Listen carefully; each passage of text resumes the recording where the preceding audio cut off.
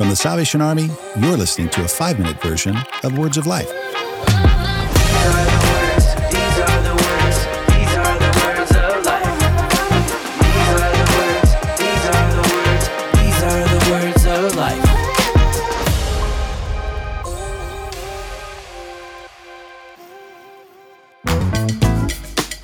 So for me, when everybody got a smoker, like that was sponsored by Pit Boss. No, for me, as a man in pastoral leadership, you really do kind of feel alone in that, right? That nobody else in your community quite knows what you're going through, and it is hard to be like how do I meet other dudes?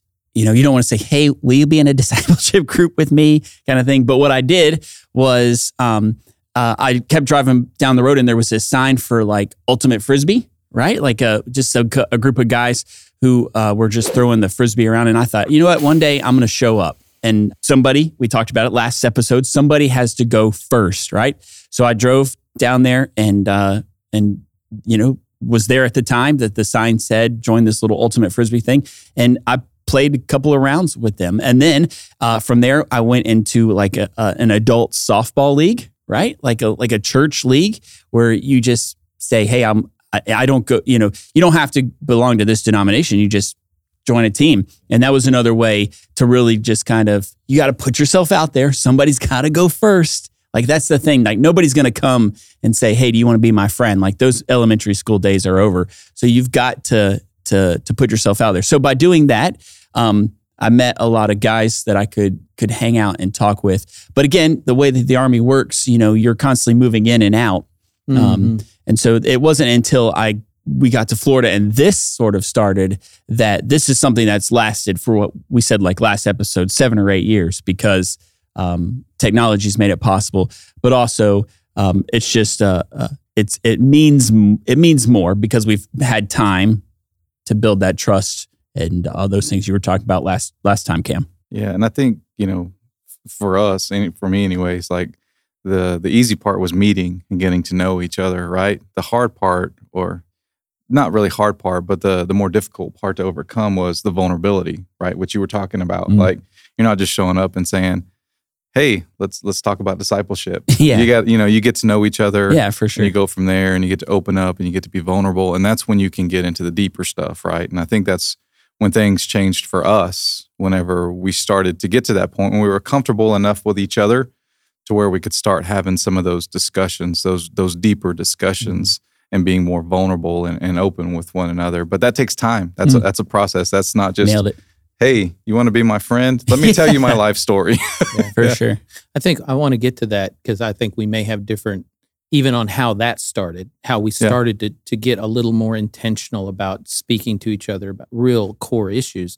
But back to what you said, Matt, I'm the other person, right? I'm not going to sign up for a softball league. I'm not going to do that. Right. I'm not going to do ultimate Frisbee. I'm just not. So I think what was important for me in this group, for this group of guys in this specific situation, was we all found ourselves in one place.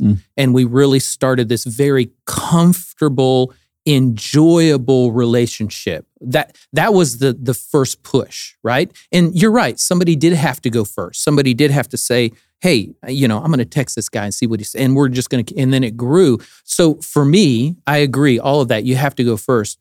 But what was important for me, and maybe some other guys that are listening, is that it took the people that were already around me, right? I didn't have to wake up one day and say, hey, I'm going to go sign up for something else and then find a group there.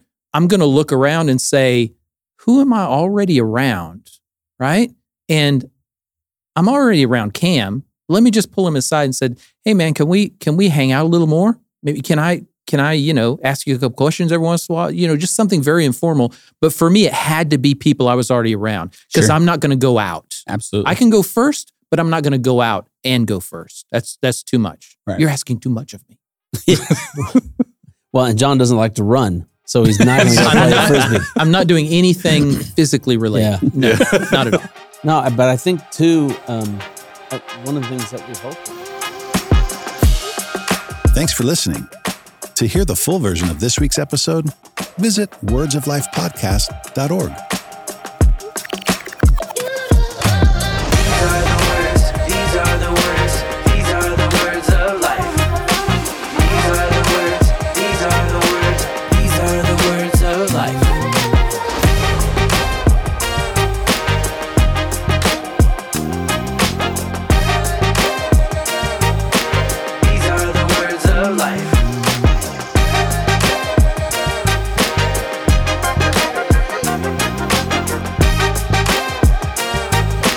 These are the words of life.